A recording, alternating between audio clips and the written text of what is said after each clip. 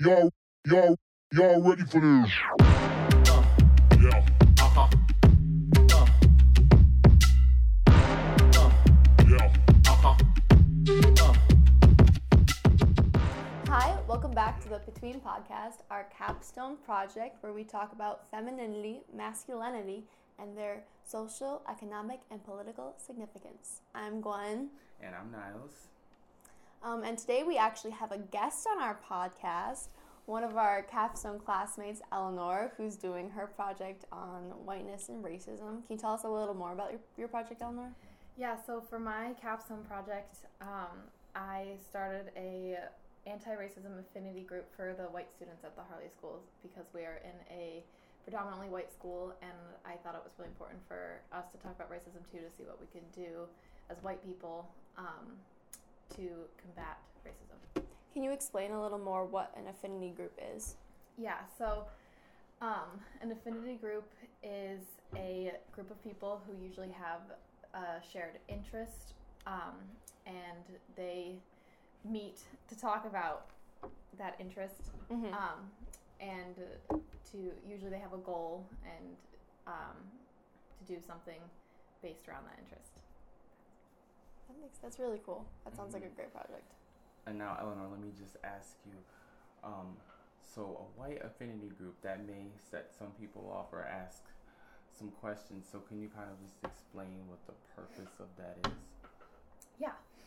So when a lot of people hear white affinity group, they're like, wait, what? Is that like a white supremacist group? Like, what is that? Why are all the white kids meeting together and stuff? Like, why can't people of color be there too? And I was reading an article, and in the article, the author compared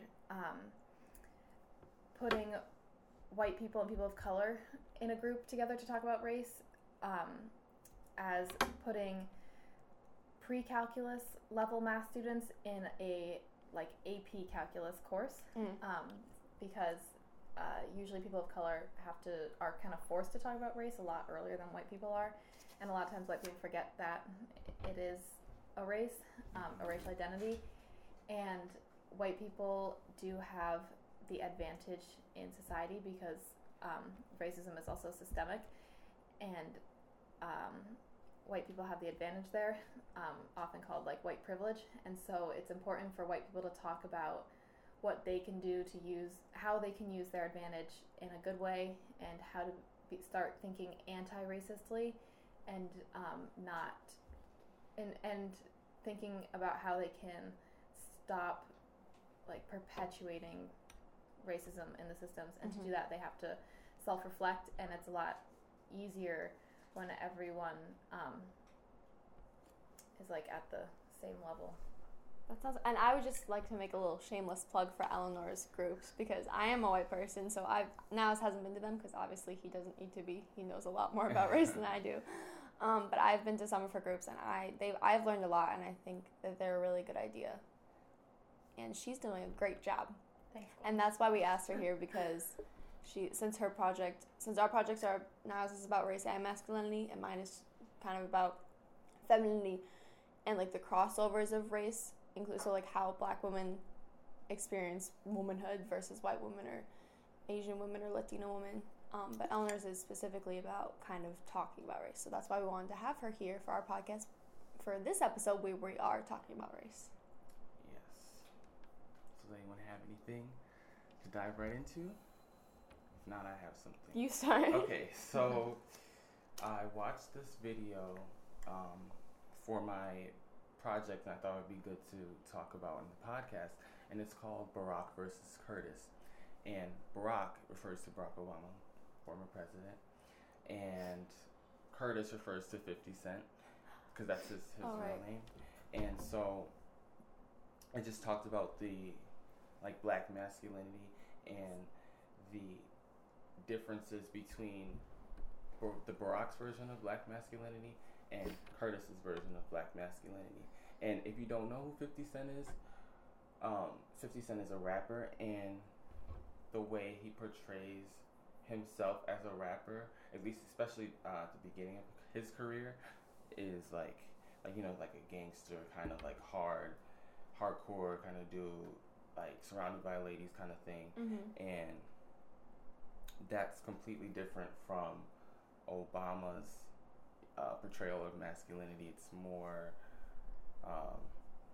it's like more of a professional type of masculinity, and it's like a intellectual kind of thing.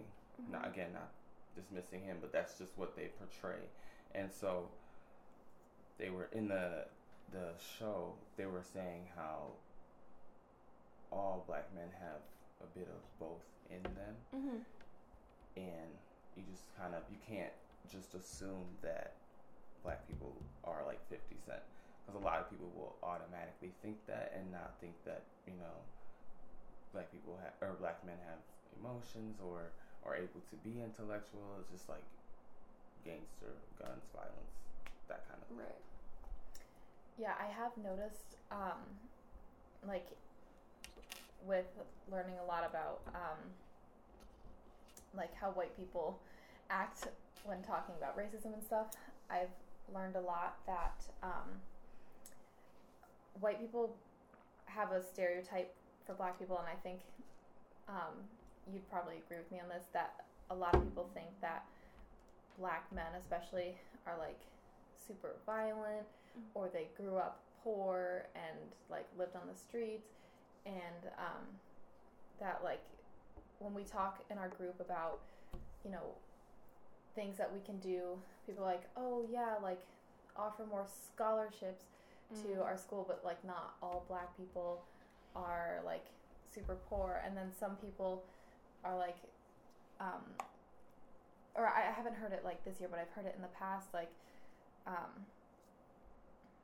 just like kind of the aggression thing and like the violence thing, like thinking super masculine. But then I think if you think of, I mean, I think it's in general, but if you think of like black men who aren't like that, then people will go to like the other extreme, and it's like, oh, they're like Broadway performers and they're like gay or whatever. It's not like a stereotypical normal like person who just is like a human has being. a house, goes to like a boring office job, and then comes home type thing.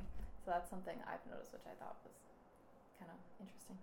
That is interesting that you pointed out the two different extremes with black men, because either you have to be like this aggressive gangster, or you have to be a gay Broadway star, instead of just in the middle, like you were saying. So, and I think that's got to do with the lack of understanding that people have for black people and black men, and how that they assume they have to be one or the other. They can't just be, they're not viewed as like just normal people.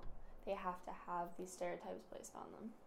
Yeah, and it's an important thing that Eleanor and you both brought up, like the spectrum or diversity within black people, because a lot of times people just assume what they see on TV is what it is in real life, and that's not the case. And it's just like white people can be diverse in all types of ways. Like, you don't think there's not like one white person and everyone, you know what I mean? Like, there's white people can be whatever they want to be, and they're still, you know, validated for that.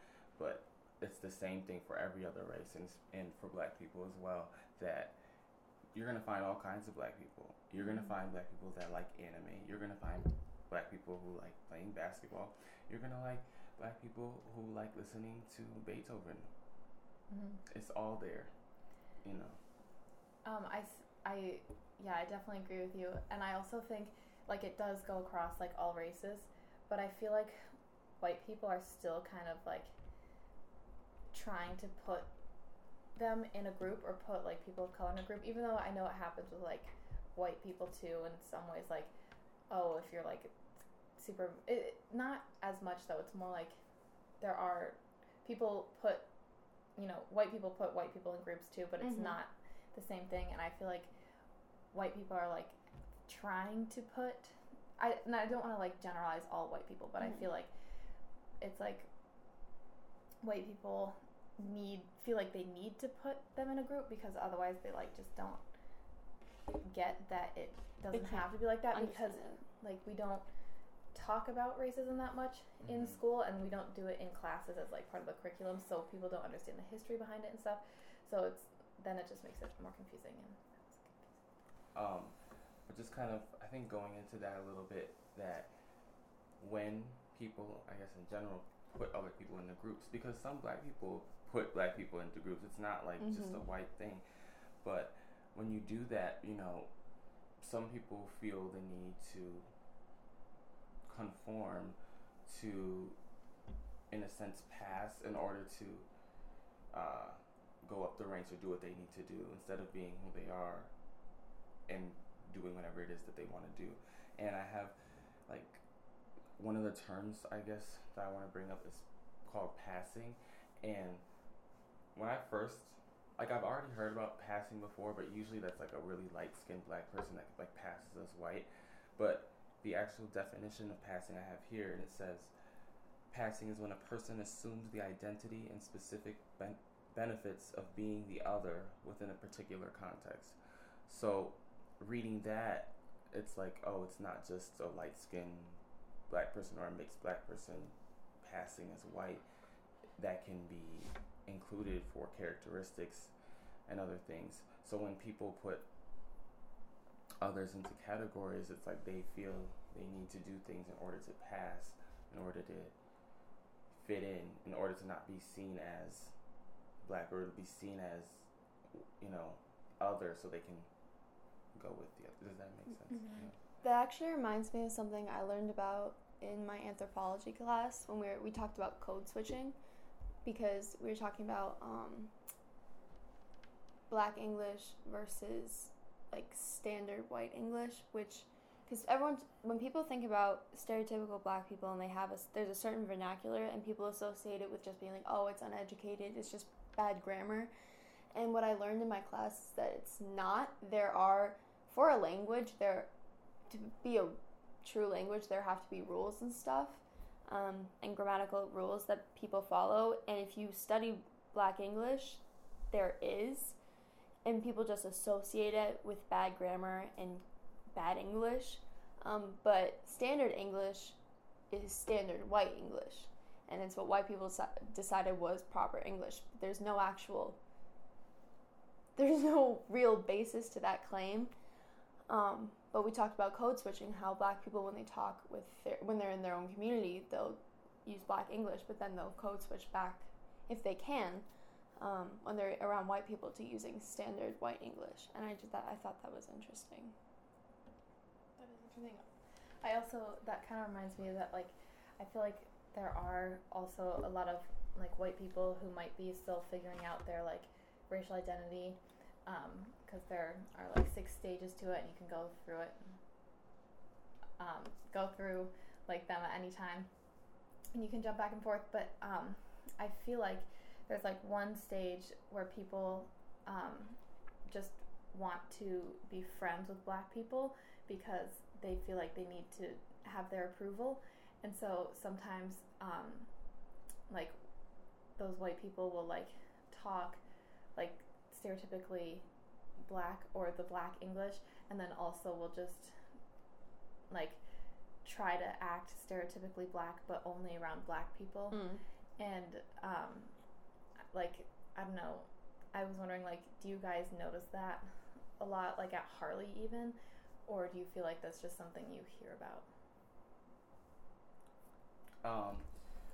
I can say from experience, there's definitely people that do that. It's kind of funny, at least to me, just because, like, when I pick it up, I'm kind of like, what are you doing? Because it's like, I wouldn't want anyone to try to speak a specific way or change how they are in order to fit in or try to, like, be friends with me. The great thing about people is that everyone is so unique and so different, and they have so many great qualities to bring to the world. And I wouldn't want you to try to be like someone else when you can just be yourself. And talking in a specific way to try to hang out with me or be friends with me, like, that's just a turn off. That's not an attractive quality, and it's kind of diminishing who you are as a person. So, I actually think that I've been guilty of this beforehand, not consciously. Like, I don't consciously walk up to my black friends and start acting black. But I think especially when I was young, because at our school it's predominantly white people, so I tend to be in a group of people, even if it is racially diverse, it's the majority white. But in a few cases where I have been the only white person in a group of people, I think that I've probably started, not full out, like I don't think I've ever gone like crazy, but I hope not. But I think that that's something, because you want to fit in. I think that's just a normal thing. But like you were saying, I think that's a normal thing. I'm not even saying just with white people in the black community. I think it's with a lot of when you're in a group that you're not generally a part of. Because I'm remembering like middle school me, and because for example, with me and my white friends, we don't usually like do handshakes and stuff like that. But that's generally like, in my experience with my black friends, that's a normal thing to do. Do you know what I'm saying? Okay, elaborate. Keep going. But like in a greeting and stuff like that, and I remember watching a video with a black comedian, I can't remember who it was, but they brought up two white guys, and they told them to introduce themselves, and they shook hands, and then they brought up two black guys, and the black guys were much friendlier to each other, and they grabbed each other's hands, and then like did a half slap up. Yes, is that what it's called? Yes. There, what? Can you repeat that? Slap up. Slap up. There you go. Yeah, I think that's So those stereotypical like things. stereotypical things, and I think I've caught myself. I'm like, what are you doing? Stop. And I think it's one thing if, like, you know, when you're around someone a lot and then you kind of just pick up things Their mannerisms.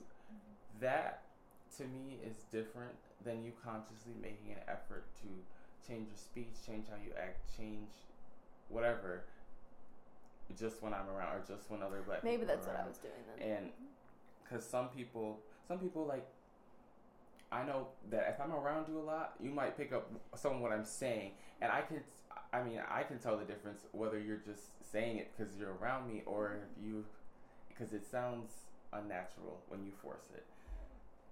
So kind of changing gears to what I was saying and going all the way back to one of the beginning things that Eleanor said about how white people sometimes will assume that, oh, a black person is only this type of way and this type of thing. I think within the black community, sometimes you can get that kind of idea as well. And especially, like, I'll see things like with struggle. Like, if you didn't struggle in a specific way, sometimes you're just kind of like, oh, like, that's not struggle, or you had it made, like, so you have no reason to complain, you have no reason to do this, that, and the third, or you're just less black because you didn't do X, Y, Z. Like, I've heard that. And these are black people saying this to other black people, or white people saying this to black people? Black people saying this to other black people. And I've heard things like that. And I was talking to my dad about this, and he basically said that a lot of that is just noise, and that everyone has their own story. Everyone has their own, like, story to who they are. And for someone to go and say, like, within the black community, if someone goes to say, oh, like, you're not black because you didn't go to this school, or you were raised here in this suburb, that's not true, because you can't take away this color. You can't. So no matter what, you're still going to be black. You're like, black, you're black. That's right. And there's no right way to be right black? way to be black. Right. Like you were saying. Yes. I have a question for you. Do you think that, like, the fact that white people assume that most black people, like, grew up poor and, like, struggled to get where they are and, like, lived on the streets at some point or had one parent or something like that, do you think the fact that a lot of white people assume that that's the case is with the case with most black people, do you think that, like, perpetuates this, like, idea, or do you think it's, like, completely separated and it's just, like, this is a thing that in the black community that happens and it doesn't really, like... What do you mean? I'm not like, understanding. The fact that, like white people a lot of times automatically assume that like this black person probably, you know, was really poor, but it's amazing that now they're like, you know, doing super well or something. Do you think that idea, that what, like the fact that a lot of white people think that makes that worse in the black community, or do you think it's like completely separate? Do you think that the black people who say that you're not black enough because you didn't go through this struggle, do you think that's completely different, or do you think the fact that white people also think that makes it worse? I think that the two go hand in hand, and especially because, so if white people believe in the stereotypes that of black people, that they were poor or whatever it is, and white people are the ones that have majority control over the media and things that we see and all that. So if they believe those stereotypes and then represent those on TV or computers or whatever it is, seeing that as a black kid, you may just be like, you internalize is this it? is this what Internalized depression. is this how is this it? Is that how we are? And then you start to believe it for yourself. Mm-hmm. So I think the two go together. This reminds me of something another capstone student was talking about, Jalen, and she runs BLSU with you right now. Yes. And can you wait real quick? BLSU stands for Black Latino Student Union. And so for our capstones, we have our own websites and we write blog posts and stuff. And I remember, and for our homework, we had to look at other students' blogs. And I remember Jalen was talking about in hers the difference between self-expression and not wanting to feed into stereotypes as a black person. So the stereotype that all black people like rap. It's like, well, she was talking about, am I, by liking rap, am I feeding into stereotypes and kind of like the oppression of her community? Or is it just, why can't I just like rap and have it nothing to do with this whole big overshadowing, looming racism, just have it be who I am as an individual? I understand that. I had like, I guess something similar happened to me, but it was, you know how like the stereotype that all black people like fried chicken? Yeah. And so I did not want to fit into the stereotype, but I still wanted to be black, obviously. Can't change that. But like, I just was like, I just wanted to be that person. I didn't like chicken, but you know, was black. And I don't know why I did that. Like, it just, maybe it was like me just trying to rebel against that stereotype or something, to claim some sort of sense of identity outside of stereotypes. But I like fried chicken. It's good, especially when you put hot sauce on it. I like that. I like fried chicken. And it's good. Like, I don't think that should be for a specific race. But, you know, I think being able to like what you like and do what you want to do despite those stereotypes, because, yeah. You do you. Yes. This is like might be kind of off topic, but didn't you like? Isn't that kind of why you started going to Starbucks too? Because you were like, oh, Starbucks is for like, you know, it's stereotypically like white basic people go to Starbucks or whatever. So didn't you say you wanted to try Starbucks because of that? Someone told me that black people don't go to Starbucks. So I told my dad, and he took me the next day. I love that story. So That's a very good story. yeah. Again, me trying to, you know, defy stereotypes. There you and go. Stuff. I think that's, when we're talking about stereotypes, that's a really big reason why representation in media is so important. Because if you, like we were talking about internalized oppression, so when these little black kids see people that look like them in stereotypes or negative lights, they internalize it. And I remember there was this study done. I think it was late 20th century. It was the dolls. Okay, they did it twice. Okay. Oprah did it once, I think.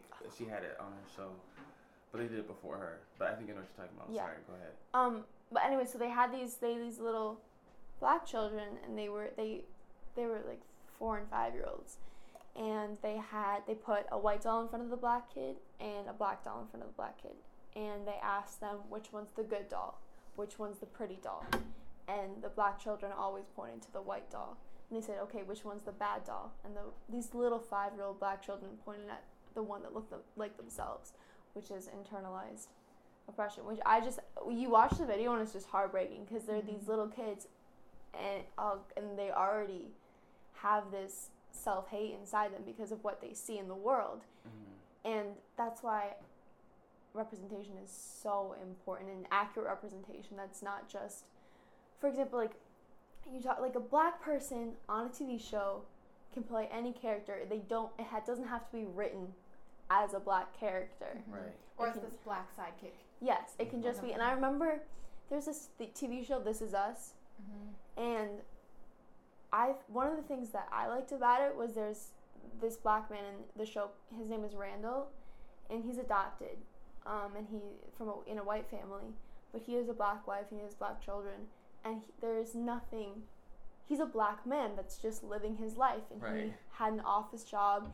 He suffered with anxiety, which is also a big, like, that people have a lot of negative stereotypes about mental health in the black community. And so I thought that was one of the first times I had seen in a mainstream media a black person just being a person, just represented as a person and not having these stereotypes forced on them. And obviously, like, every TV show should have them. I understand. Really quick, I just want to switch gears because I know we talked a lot about, African Americans, but in doing my research on masculinity, another thing that came up that I didn't know much about and I wanted to learn more about is the emasculation of Asian men, and a history with that. And I talked a little bit with Jossie about this different occasions, but we were talking about how in dating life, Asian men are like the least picked, or like the least picked on the online dating site, or the least wanted, I guess. Most swiped left. Yeah, maybe. Yeah. And I don't know, like there's like stereotypes about them that they're not, masculine men, that they do feminine things, or other stereotypes, and it's another example. Looking into the history of that, it's just like, wow.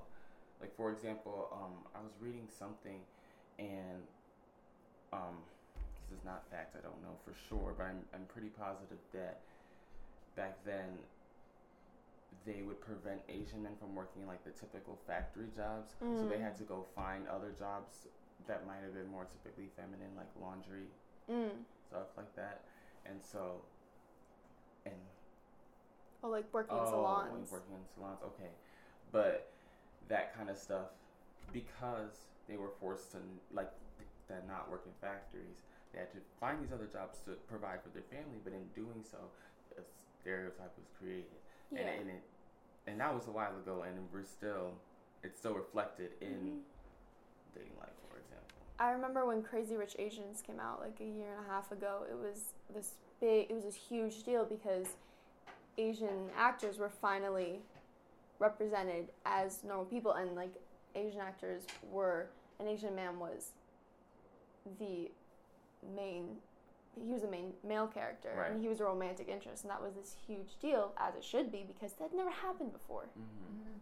And also kind of with media and stuff, my cousin really loves this K-pop group. I think it's called BTS. Yeah, BTS. I like BTS too. And their look, like some of them like appear more feminine and stuff too, but they still have like, well, I haven't seen them very much. She showed me like one video, but like while they were some of them still like came across as a little bit more like feminine features, and they kind of accentuated those feminine features. They still kind of came across as masculine in a way. So I don't know. It's like interesting how they're like portraying themselves, but it's like in the media. I don't know. No, I know what you're talking much about them, but because they're still like BTS is very much still a boy band because it's like I think it's seven. If I'm wrong, I'm very sorry. I think there are a lot in the group, but they're still objects of desire and like boy bands tend to be, and they're like they have many young female fans, and I think what they're doing is pretty impressive because they're breaking down these stereotypes. And they're breaking records. Yeah, they are killing the game. Back to, I mean, it's talking about like the dating thing, but when Gwen was talking about This Is Us, it kind of reminded me of a conversation I had with Niles yesterday. And I watch a TV show called Good Trouble. It's kind of a spin-off of So the do show I. The Fosters. I think it's on Freeform or something. Yeah. And one of the main female characters is a black woman, and there was like this storyline with a black man that she was like, that was pursuing her, and she said something like, oh, I bet all the women on your Tinder feed are white or light skinned. And then he was like, oh no. And then they went through his Tinder together, and it was true. And I know there was like, I think there was like another storyline with a young black man who was shot by the police, and he made like a video or something talking about like white women and how like they were better than black women and stuff. So there was like, they were playing with this idea that like black men want to date white women or light-skinned women, and we were kind of talking about that yesterday, and like Jossie was talking about how it sort of, not even the fact about like just dating a white woman because you like the person, but sometimes there's this idea of like winning it from the like white man or something. Trophy. Yeah. And so I don't know, I thought that was like interesting to think about, and it's something I hadn't quite thought about before. But that's a good point. If you want to talk more about that, because you were talking about when it's reversed, like black women with white men and stuff. Well, you brought that up. You were saying like, we were all talking about how it's more accepted to see a black man and a white woman than for a black woman and a white man, and that kind of plays into sexism because it seems like black women are betraying their race by dating a white man, but it's like, why is that not the same the other way? And so that's something you brought up, which is also a good point. But you made me think of this when you were talking about some video with the white woman talking about how they were better than black women. And I saw a video on Instagram, and I think it was from some TV show, and there's this black woman with a child and like a baby, and she was light, the black one was kind of light, but the baby looked like it was light as well. And so she was sitting there with the baby, and then this white lady was like trying to manage how she took care of her child. And so the white woman was telling the light-skinned black woman how to take care of her own baby. Yes. What in the origin? She was like, oh, you need to put a blanket on him, he's cold. Oh, you need to give him Tylenol when he gets home so he doesn't get sick. Like, trying to micromanage, I guess. And the black woman was like, no, that's not how Tylenol works. No, like, I know how to take care of my child. And then the white lady was kind of like, well, you must not have been a nanny for very long. So assuming that the child wasn't even hers. And then that's not later on, the black woman tried to remove herself from the situation. The white woman was like talking to the people around. She's like, do you know her? Does anyone know her? And then she called the police and was saying, I don't know, this random black lady just stole these kids. She found them at Whole Foods. And and then she was like, I don't know, I don't want to be racist, but she mentioned something about drugs and Tylenol? Well, no, like, I remember you showed me this video. She added something completely out of the blue that they hadn't talked about. They didn't talk about drugs like that. She brought up Tylenol. I know, but I'm saying, like, is that her excuse? Is she saying, she's talking about Tylenol? And then the police were there, and the poor, like, black woman was about to get in her car with her own baby. And the white lady was trying to take the baby from her. Yeah. Being like, this is not your child, What is wrong with people? Who steals a baby from Whole Foods? Yeah, that isn't. Who leaves a baby at home? But yeah, that's not something to joke about, because that's like a serious thing that happens, and that's absolutely ridiculous. Like the fact that white woman, like, I know it happens with women in general, like trying to get into other women's business when taking care of their kids. Like they think they can just offer mothering advice, but like that's like a whole new crosses the line like way too far. Like your kid is not necessarily going to look just like you, not going to have the exact same skin color as you and everything. And so, and just the assuming that, like, she stole the kid and that she was a nanny, it's like... And then, like, the 911 call made me think of all the other incidents of those videos where the white ladies were calling the police over, like, nothing. Yeah. And it just to me, it seems like they tap into their victim role when they're calling the police and then making it seem like, oh, I'm uncomfortable and and like using the stereotype that they have on them to their advantage in a way, and making it seem like whoever else is like the villain, and then the police end up showing up anyway. I mean, part of that's their job, but like she. The fact that it had to start. The fact that she had even called that, and the fact that you didn't even take into consideration when you call the police on, like, black people, you're endangering their lives. Yeah. So you're endangering someone's whole life because you feel slightly uncomfortable. For no good reason. Yeah, and half of the problem is, like, a lot of these white people, I feel like, don't realize what they're doing. That, like, they don't realize what they're doing. And that's because, like, they're perpetuating racism, and they don't realize that they're being racist, but they might be feeling uncomfortable, and some of them probably might not be feeling uncomfortable, but they, like, don't trust the black person, but they don't understand why they don't trust the black person. It's just, like, ingrained in them and stuff. And so, like, part of the problem is people aren't, like, being forced to think about these things. Like, the white people aren't being forced to think about these things. And, like, sometimes outsiders notice, like, why would, like, she think that? Like, that's so weird. But people, like, who aren't being forced to think about that won't. Like, there's nothing forcing them to, so why should they? Why would they suddenly become aware unless someone, like, tells them, or unless they're learning it in school and stuff? So that's why, like, it's so important for, like, white people to do the work, too, because you can't just leave it up to people of color. And I think that's why your white affinity group is so important, because a lot of times when white people talk about race, they either feel like they have to talk about it when there's a person of color around, and then also that person of color, I feel like, tends to become, like, is forced to become, like, the educator and something like that, instead of just for all their questions. Yeah, which, just, like, that's what they're good for. That's it. Yeah, and so I think because of that, and also white people should talk about it because they also, I know, white people that are more aware of race get really stressed out talking about race with people of color because they don't want to say something racist. But when you're learning, you're going to make mistakes, and so it's better maybe at first, initially, to talk with just white people, because then you'll get all the kind of the really uncomfortable stuff out, and then be able to collect your thoughts, and then you can go and maybe talk to other people of color and be more understanding and put them in a less uncomfortable position. Right. So, just to recap everything that we have shared today, we talked about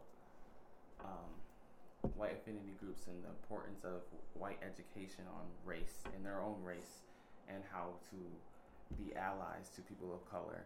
And we talked about, we had given a lot of examples as to oppression from whites in the black community, from blacks in the black community, and there's just, there's a lot there, and there's a lot of issues that are still going on, but there's a lot of steps towards bettering the issues that are going on. And to just leave with some words of encouragement, I think that, be who you are, despite what anyone else says around you. That's noise. If you like watermelon, eat watermelon, okay? If you like listening to Beethoven, listen to Beethoven. Be proud of who you are, and, smile. Awesome. I wanted to one quick thing, because since we are doing this, especially for our school, which is predominantly white, Eleanor, since you're the leader of the white affinity group, and I know you read some books, I'm kind of putting you on the spot, but are there like a few things you could say that, or books or websites to go to that white people could kind of just start their own race education? Yeah, I would highly, highly, highly suggest the book by Dr. Beverly Daniel Tatum. It's called Why Are All the Black Kids Sitting in the Cafeteria Together?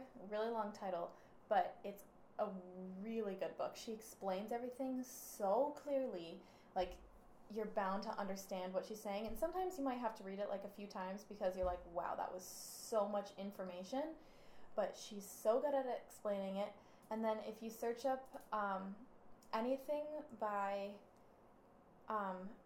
Dr. Allie something, if you search up the importance of white affinity groups, University of Pennsylvania, she'll come up.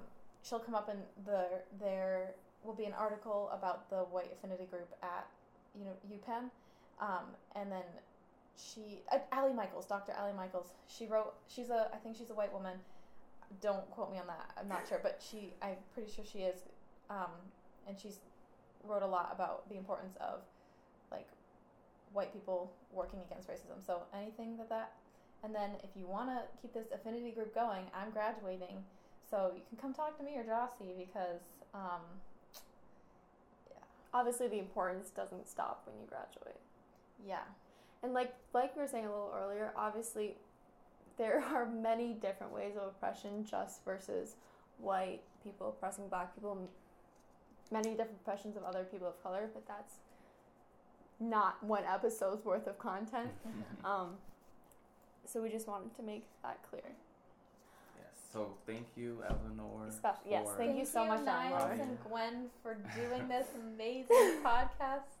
And thank you guys for listening. We'll see you next time. Next time, we're going to be hopefully talking about masculinity and femininity, relating to the LGBTQ plus community. Thank you so much for listening.